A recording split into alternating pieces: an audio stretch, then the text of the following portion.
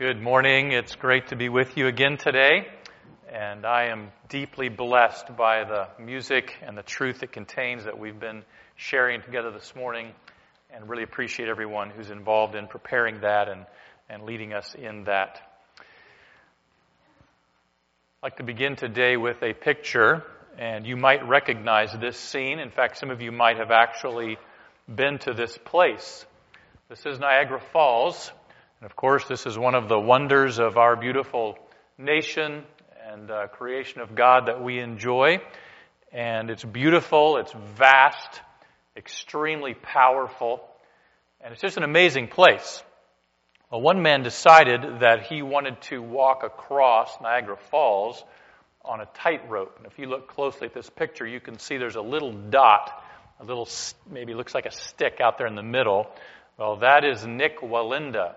And in 2012, Nik Wallenda walked across on a 2-inch cable suspended from the United States side of Niagara Falls to the Canadian side. And there was about an 1,800-foot span, 250 feet above the chasm, and he walked across that. He did it at night, and because of course, the force of the water, mist was lifting up off of the water, and there was a little bit of a breeze.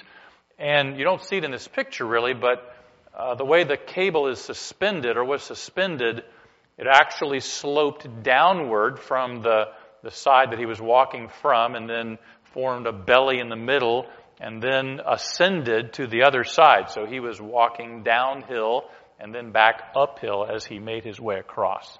Now you can imagine it just takes a lot of nerve and courage to be able to do this. I don't know about you, but I have a hard time walking on a log across a stream. You know, you're out in the woods and there's this ditch or a gully or a stream and you're thinking, how can I get across? And there's a tree has conveniently fallen across and you think, well, I'll just walk across that log. And then, I get up there and I look at it, I put one foot on it, it wobbles a little bit, feels a little slippery, and I think, I'm not so sure I want to do that. So I sit down and scoot across, right? That's the easy way to do it. Some people would just kind of prance right across there like it's no problem at all, and that's fine because they have confidence.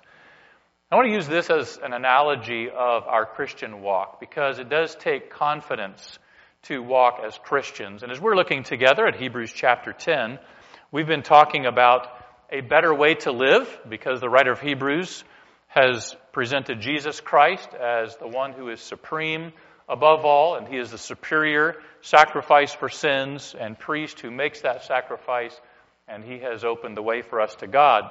But all of that leads to a better way to live, and that's what we're focusing on as I spend time with you here in the book of Hebrews on these Sundays that we're together. And just like walking a tightrope requires confidence, the Christian walk requires confidence as well. And there are forces that oppose us. There are circumstances that might distract us or even discourage us. And there are times when we grow weak, times when we might go wobbly and think, you know what, I'm just going to plop down right here. I'm not going any further. Or I'm heading back. This is not where I want to be. The writer of Hebrews is urging us forward, saying, nope, you need to keep going. You need to press on. You need to walk with God and live out your life for God. And so that's what we're looking at today. I'd like to read our text for us in Hebrews chapter 10, starting with verse 19. Therefore, brothers, since we have confidence to enter the holy places by the blood of Jesus, by the new and living way that he opened for us through the curtain, that is, through his flesh, and since we have a great priest over the house of God, let us draw near with a true heart in full assurance of faith, with our hearts sprinkled clean from an evil conscience and our bodies washed with pure water. Let us hold fast the confession of our hope without wavering, for he who promised is faithful. And let us consider how to stir up one another to love and good works, not neglecting to meet together as is the habit of some, but encouraging one another, and all the more as you see the day drawing near. This is a beautiful text of Scripture, and you can see how the writer is taking everything that he's been talking about and that we've been looking at together for the past couple of weeks and applies it to our lives and says, now, with that confidence, Here's how you need to begin to live. And I think he recognizes the fact that on the part of the Jewish believers he was writing to, there was a potential of losing their confidence. They were facing persecution. Some of their families were rejecting them. They might have been losing income because people in their communities would not do business with them. It was growing extremely difficult for them, and it was probably going to get even worse. And so they might have had some reasons on their mind for losing confidence. And I think the writer alludes to those. And I want to derive some implications from what he says. The text doesn't directly say they had these problems or these reasons for lacking or losing confidence, but I think it's definitely implied here, and I'll show you what I mean. If you look at verse 22, he says, "Let us draw near with a true heart and a full assurance of faith, with our hearts sprinkled clean from an evil conscience and our bodies washed with pure water." For any of us who are engaged in sin or have sinned in our past, as we all have, there's a sense of guilt that goes with that. And even if you're a Christian, you can be plagued with regret or feelings of guilt from your past. All of us continue to struggle with sin. And as you and I face our sinfulness every day, we could be plagued with guilt and shame because of that. And so what he's doing here is he's taking this truth of what Jesus has done, and he's lifting out this experience that those people might have been having. When he talks about an evil conscience, he's talking about that part of you that reminds you or alerts you to your sin and your sinfulness. And evil means that it's signaling that evil has been done. Or we might say it is tainted by evil. And so the idea he's talking about here is that because of your sins, your conscience has been evil. It has signaled you that sin was done. And that signal can continue to go off. And it might even be because of our own memories of the sins we've committed. It may be that Satan, the accuser, brings those sins up against us. And we become plagued by this lingering sense of shame. How many of you have a pet dog? All right, does your dog ever do anything bad? You ever come home, if you've left the dog out, you come home and the dog has torn up, some piece of cloth or gotten into the trash can and, strewn trash everywhere, and you walk in, and what does your dog do? Kind of has that look of shame, right? That shame face. It's kind of funny. It's like, why do they do that? Do they really have a conscience, But they sure show it on their faces and the way they act guilty, don't they? It's really fascinating. Well, sometimes we as Christians can have that feeling of shame and that sense of shame and even cower in our sense of our relationship with God and not feel like we can even speak to God or we have access to God or God is upset with us and angry with us. And that lingering sense of shame can cause us to lose confidence. Our memories of sin, our struggles with sin, past sins we've committed, current struggles we have with sin can cause us to lose our confidence. But then also, I think he addressed here the powerful draw of the familiar and secure. Notice he says in verse 23, hold fast the confession of our hope without wavering. Now again, why would he say that? Well, because they potentially were wavering or could waver. They could get weak. They could go wobbly. They might tend to say, I want to go back from where I came, thinking in terms of their religion, their Judaism, and their families and their communities. They'd left that behind, many of them, when they followed Christ. In fact, this word wavering has the idea of leaning back toward that old covenant, leaning back to that priestly system. And so there was the powerful draw for them what had been familiar and secure. There was a gravitational pull. And you might feel this at times. If you have become a Christian and you were saved out of a religion or a belief system that required good works, or that required you to follow certain ceremonies or perform rituals, and there's a sense of security in the externalism of that. There's a comfort in the regularity of that. There is certainly a familiarity with those people and the language, the verbiage that goes with that. And there might be a pull back toward that. Or it might just be the friends and the family members that you've had. And you've had to step away from, even not because you want to leave those people behind, but because of the beliefs. There's now a distance there between you and them. And there's a perceived draw there toward them. I think there can even be a draw of what is comfortable and secure that you observe in the lives of people in the world around you, of unbelievers. When you look around and you see people who are not saved and are not living godly lives, and yet everything seems to be going really well. They're making good money. Their families seem happy. They're taking fun, exciting trips, and they just seem to be living life and loving it all the way. And you think, well, here I am a Christian, and I'm suffering along, and we're having these family issues, and I'm barely getting by. You know, there was a man who struggled with that. His name was Asaph, and he wrote Psalm 73. And he struggled with what he termed the prosperity of the wicked. And he was describing that scenario where it seems like the ungodly people are so successful and so happy and seem to be thriving. But he arrived at the conclusion when he said, "Then I understood their end," the ultimate destination. Because everything might look really good on the outside and very comfortable and prosperous materially and on a temporal level, and yet a person can be headed for eternity without God and without Christ. And that's what's most important, isn't it? And there's a perspective there, and he arrived at that perspective and formed a conclusion, and he said, "Who do I have in heaven but you? Who do I have on earth except you? My flesh and my heart fail," Asaph said in Psalm 73:26. "But you are the strength of my heart and my portion, my possession forever." He had that eternal perspective. But, we can look around us, can't we? And become discouraged by the prosperity, the success that we see in this world, and be discouraged by that, and even tend to lose our confidence and draw back.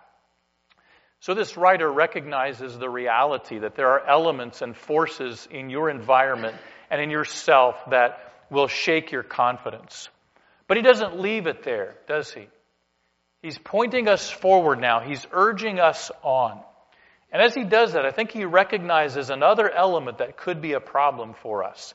A perceived lack of understanding and support. And again, I'm taking what I see as an implication here in the text. If you notice in verse 25, not neglecting to meet together, as is the habit of some. Now, sometimes if we're struggling and we're having a hard time, we might tend to pull back from being with people.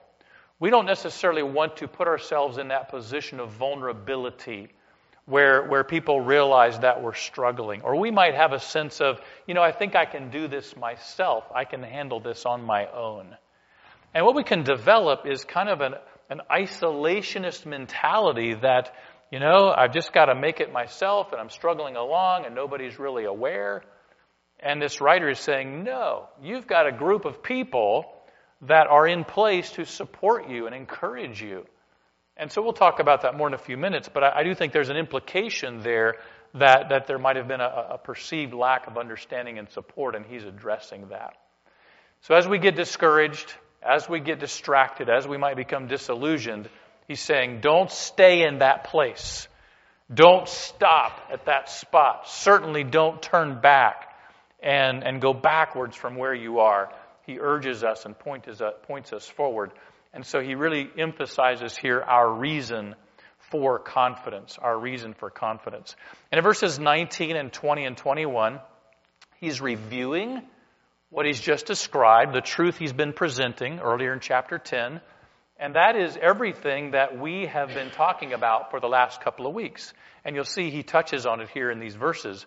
In verse 19, we can enter the holy places. We have access to God by the blood of Jesus, his sacrifice on the cross. Remember, Jesus satisfied the wrath of God by his shed blood.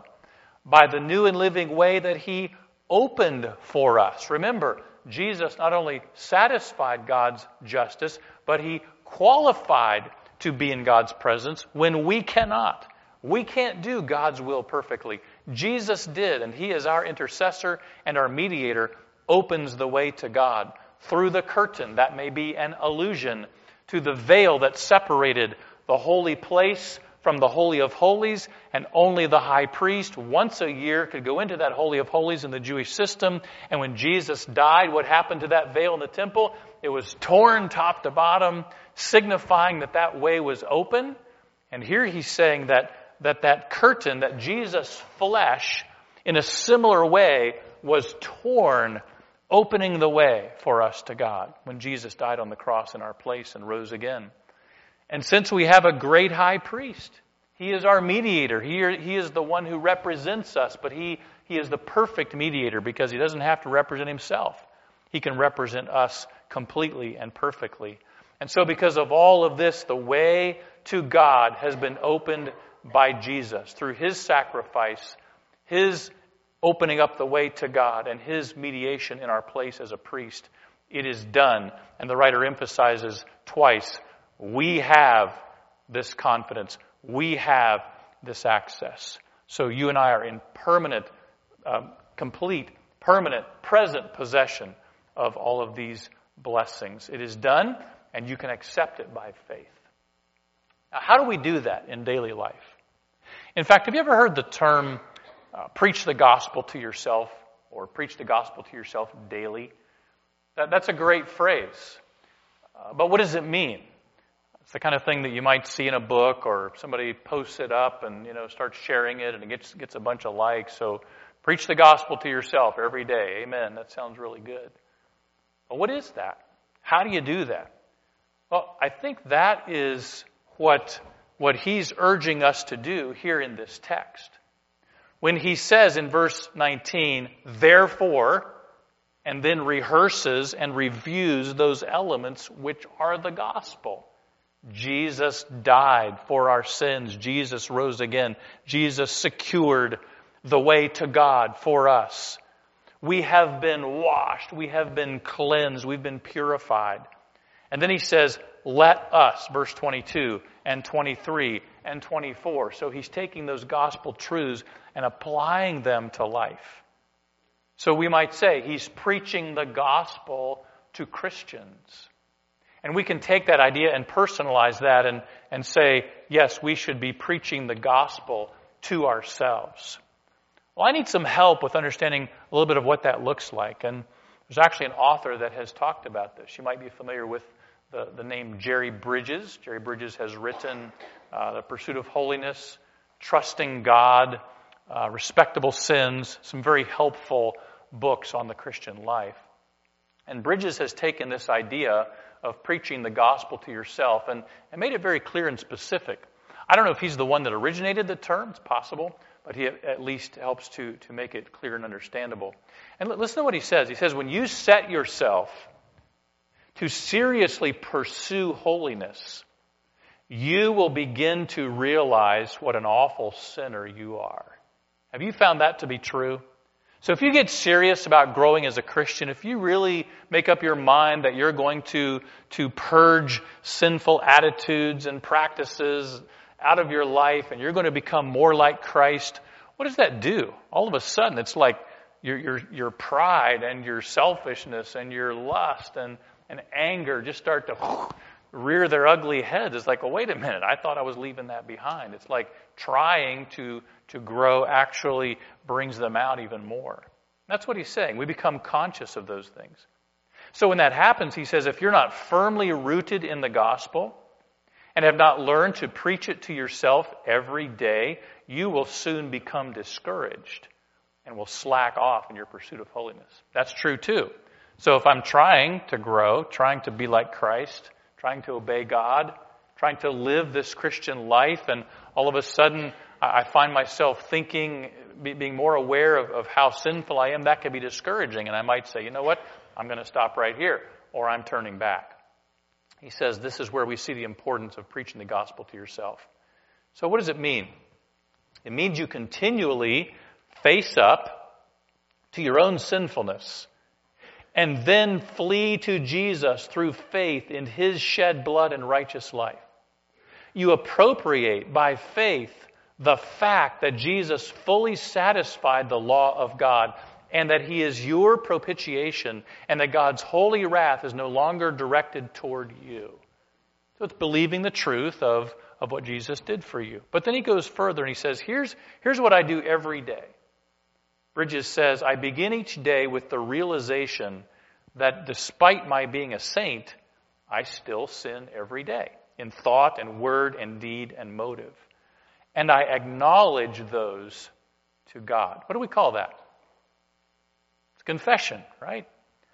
Lord, I am prideful today. I mean, from the moment I get up, it's there, and I'm self-centered, and I have anger toward these people, and I don't really care what my parents think or what they want me to do. I want to do what I want to do. Or, Lord, you know that I'm going into this day as a teenager, and I really care a lot about what people think about me, my friends and people online, and I want their approval. I want them to like me and to affirm me. I want them to think I'm cool. Or as an adult, I'm going to the workplace, and you know what? I'm totally motivated to please my boss and make money, and that's about it. Glorifying God, it's just not really in my mind as I go into this. Or as a parent, or in school settings, or with family members, Lord, I confess I'm self-centered. I confess materialism. I confess lust. I struggle with this sin in my heart. I've been wrestling with it for so long, and I know that today I'm going to have lustful thoughts. We just acknowledge it. We're open about it. It's okay to do that. That's not being ashamed. That's just being honest. And we can be completely honest with God. So Bridges talks about that confession generally and even specifically about the sins that we know we're committing. And then he says, I acknowledge those to God, and then I apply specific scriptures that assure me of God's forgiveness of those sins I've just confessed. So specific truths from God's Word, specific verses of the Bible that say, those are under the blood of Christ. By God's grace, you're forgiven. Those have been washed away. You are right with God. And ladies and gentlemen, a great passage to do that with is the one that we're in right now, isn't it? Hebrews chapter 10. Or back up, chapter 9, chapter 10. Just completely lays out the truth of the gospel and other verses that you come across in your reading or that you're familiar with. So we review those scriptural truths and we say, I claim these for myself. These are strong assurances of God's forgiveness. And then he says, I generalize the scriptures' promises of God's forgiveness to my whole life. In other words, you are under grace. God's forgiveness applies to you generally. You are in a right standing with God. He is your Father. You're His child. So that's an example of this idea of applying the gospel. And so what I think the writer here is urging us to do is just that. Therefore, let us apply the gospel to yourself and to your life on a regular basis, even daily. Review what Jesus did for you. Remember your standing with God and rejoice in that and be thankful for it. But again, he's moving us forward. He's not wanting us to just stay, in a place where we're thinking about theological truth, but we're actually living it out. We're actually living this new life with confidence. And so he urges us toward acts of confidence. In verse 22, let us, first of all, what? Enjoy being close to God. Let us draw near with a true heart in full assurance of faith. Objectively, you are in a right standing with God. But there's a conscious awareness of that where we say, yes, I accept this truth. But there's also a personal experience of drawing close to God. What was it James says in James 4:8? Draw nigh to God and He will draw nigh to you. There's a closeness of fellowship and communion that we experience with Him. And because of Christ, you can enjoy the presence of God. As one commentary says, each new covenant worshiper should approach God in the conscious enjoyment of freedom from guilt.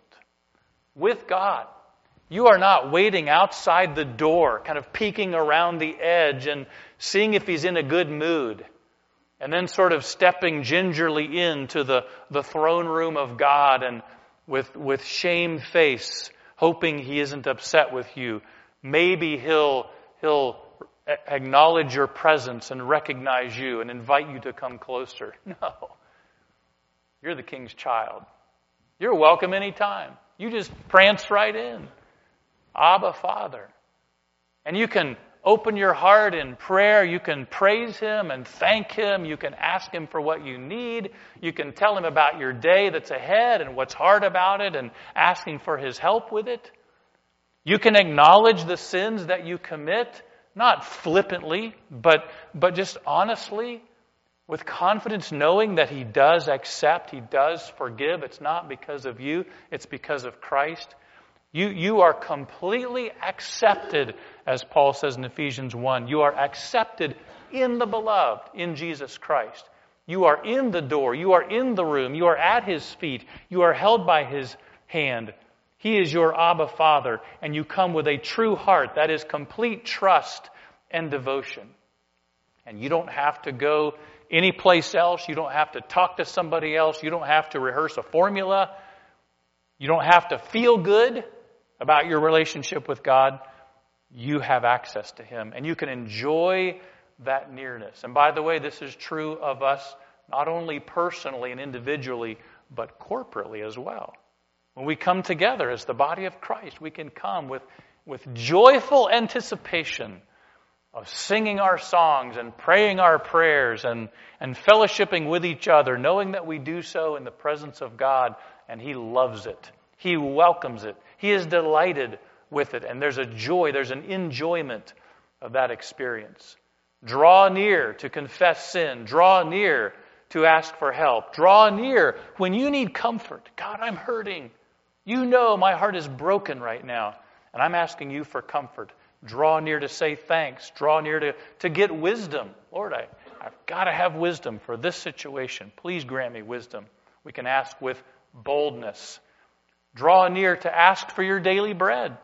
Lord, I just trust you to give me what I need, and there's some uncertainty, or even if there isn't uncertainty, it looks like things are going to be okay, but Lord, I trust you for my daily bread. And draw near just to enjoy God. You just enjoy being close to the Lord? Well, you can. When that shame goes away, we can just rejoice in our fellowship in Him. So, let us, you can, and you should, enjoy being close to God. And then he urges us to maintain our hold. But I think he says it in a way that tells us to keep your hold on what holds you. Interesting way of thinking about it, isn't it? Look at verse 23. Let us hold fast the confession of our hope without wavering, for He who promised is faithful. It's like the scenario where one person is sliding off the edge of a precipice, the side of a mountain or something, and the other person reaches down and holds on. And so the person who's falling is slipping and barely hanging on, but the person who's holding on is muscular and has their feet planted firmly and is able to pull the person back up. That's the idea here. Oh yeah, we hold on, don't we? We hold on. But He's the one who is strong because He is the faithful one. Maintaining your hold on what holds you. Let us hold fast. Meaning, live out your profession of faith, your confession of hope, your declaration of faith in Jesus and trust in Jesus and hope in Jesus. So don't let go of that. Don't turn away from that. Don't back off of it. Live out your profession of faith to the very end. And it's not because you're so strong or you're so determined or you're so mature as a believer. It's because He's faithful. His promises are sure. And when you are connected to those, you're not going anywhere because of His faithfulness. You might have noticed this when I had the first picture up. And this one zooms in a little bit closer to Nick Walinda. You see something behind him on the cable? That's like kind of like maybe a train car would have, or maybe a subway car would have a piece that attaches to the rail and rides on that rail. That's what that is.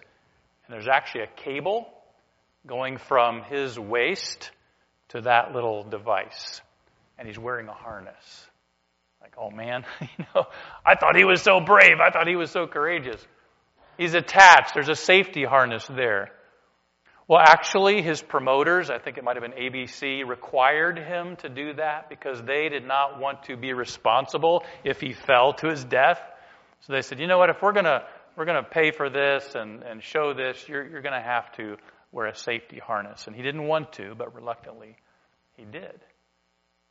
So yeah, it removes a little bit of the sensationalism of it. And yet, when you're out there and you're on a 2-inch wide cable with the wind blowing in the dark and the mist rising, it's probably still pretty nerve-wracking, isn't it? It's still a little sketchy out there, a little shaky out there. But he knew that if he fell, that he was attached. And I think that's kind of the idea that the writer here is driving at for us. Yeah, when you're walking the walk, when you're living the life, it gets tough.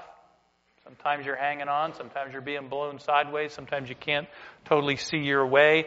You're growing weak. You're getting wobbly. You're thinking about sitting down. You're thinking about heading back where you came from. He says, just remember, you're attached. You're linked. Yeah, you're holding on. But there's somebody holding on to you who's much stronger, who is infinitely, perfectly faithful, who's always faithful. His promises are always true. And just hold on to him and keep going. And there are times that cause our faith to waver, that cause us to grow weak, that cause us to feel like we can't go on. And there are people around us sometimes who falter and fail. There can be somebody that you deeply love, maybe highly respect. All of a sudden, their life just takes a turn, and you're just like, what happened? What happened to that person? And your faith can be shaken by that. You can face trauma in your family with a parent or a sibling or one of your adult children, and you're just going through an extremely hard time, and you're thinking, where is God in all this? And why is he allowing this to unfold the way it is? And your faith can grow shaky. And those are times to remember he's holding on to you. He is the faithful one. His promises are true. So just renew your confidence in those. Declare your commitment to those and rest in them and rely on them.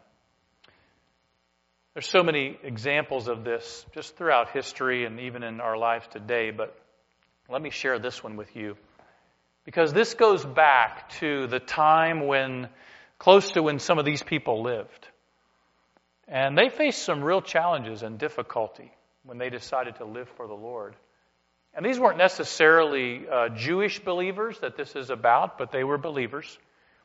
During the 2nd century, or the 100s, so not very long after Christ lived and the apostles and the first churches were born and the gospel was spreading and people were being saved.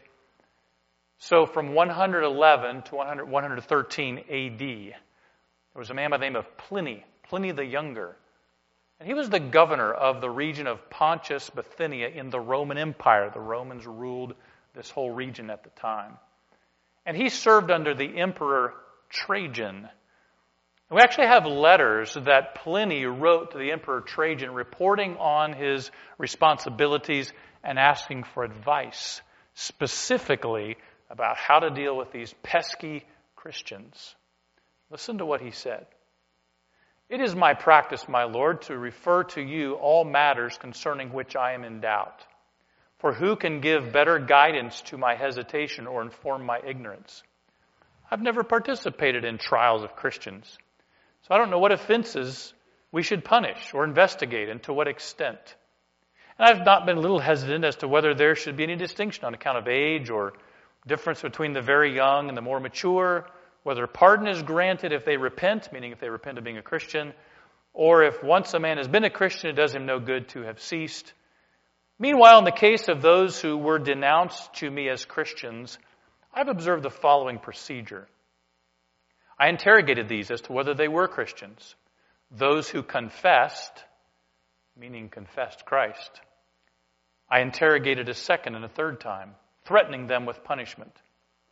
Those who persisted, I ordered executed. For I had no doubt that whatever the nature of their creed, stubbornness and inflexible obstinacy surely deserve to be punished. What's he saying? They tried these Christians. They interrogated them once, a second time, another time. And if they continued to say, Jesus is my Lord, I'm a follower of Jesus Christ, if they held fast to their confession, he describes them as stubborn and obstinate. What a great description of a Christian who holds on to their confession of faith, who says, it doesn't matter what's about to happen to me. I confess Christ.